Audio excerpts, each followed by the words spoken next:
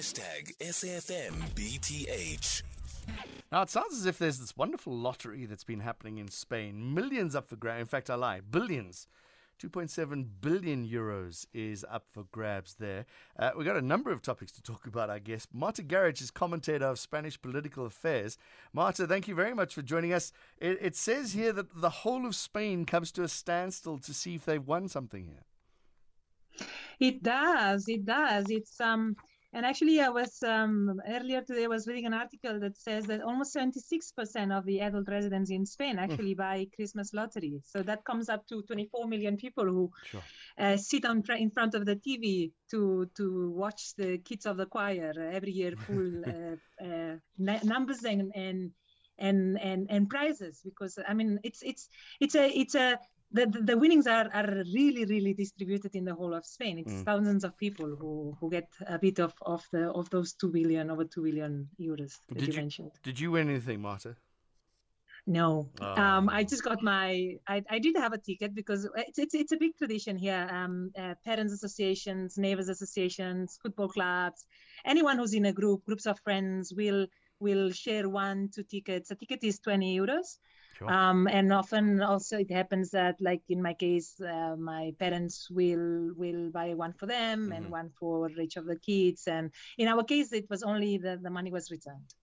So what we invested, it returned. That's fine. Tell us about the draw. You mentioned choir children. How does it happen? So it's Los Niños de San Ildefonso so to think of the Drakensberg choir in a way, so it's these kids and then one kid takes a number and they sing it and another will announce what prize it gets and it's 2 to 3 hours. There's even people it happens every year at the Royal Theatre in Madrid, and there's live audience as well, and people sit there with their tickets. And actually, I know it's not the person we're going to talk about today, but today, for the first year this year, there was a lady sitting in the theater and in the live audience who actually got one of the big prizes, 400,000 euros. She had a minor panic attack and and they had to assist her. Yeah.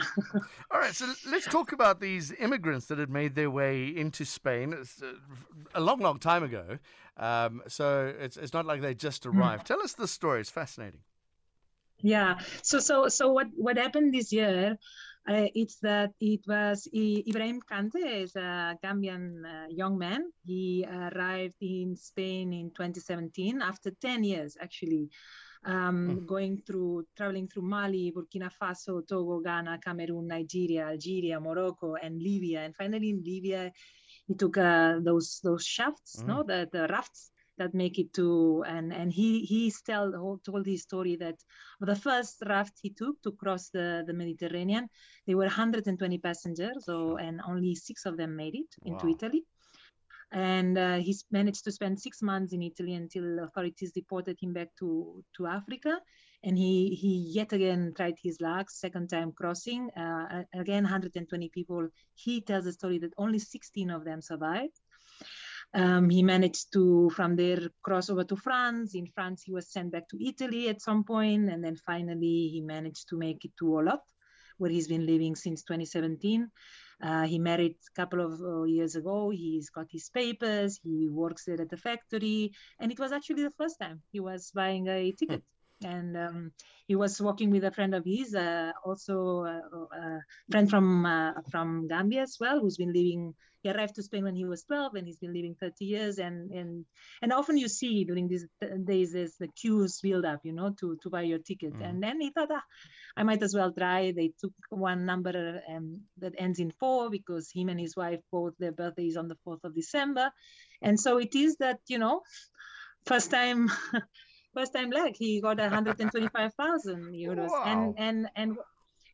And what's been beautiful is that it's the reaction is so beautiful. Like people are pleased. His story and that of his friends have been on TV and newspapers. It's not the first time, though. In 2015 also we had a Senegalese comrade who also had made his journey from Morocco into Spain with a raft, and he actually took the first prize, 400,000. Sure.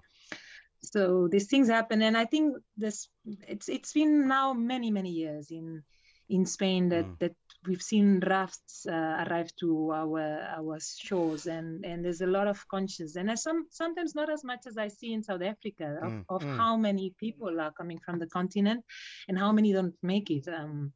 In the last 8 years, it's calculated that through the Mediterranean Sea, for instance, there's an estimated over 25,000 people who are missing, or have died. So it's not an easy route, and it's always good news when this luck gets to the right person.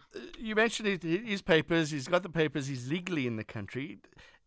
Has somebody who's illegal in the country been able to win this prize or get that kind of publicity?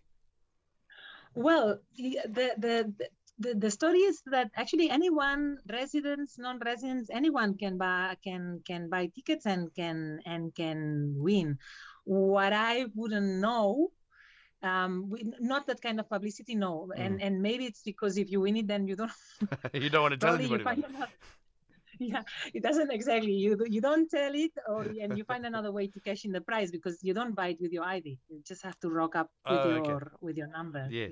And some people will do it more publicly. Often when there's one of the lottery houses who've sold several numbers, they open a champagne there in front, and some of those who've won come close, because I mean it's not your single jackpot of someone taking a lot, it's very widespread, and the prices, I mean 125,000 euros, it's a beautiful amount which can help cover some gaps. Yeah, but we're talking in Spain, it's you can't afford a flat, for instance, in Barcelona. You can certainly in Olot, where he's at, and actually his friend Modi is planning to buy a flat.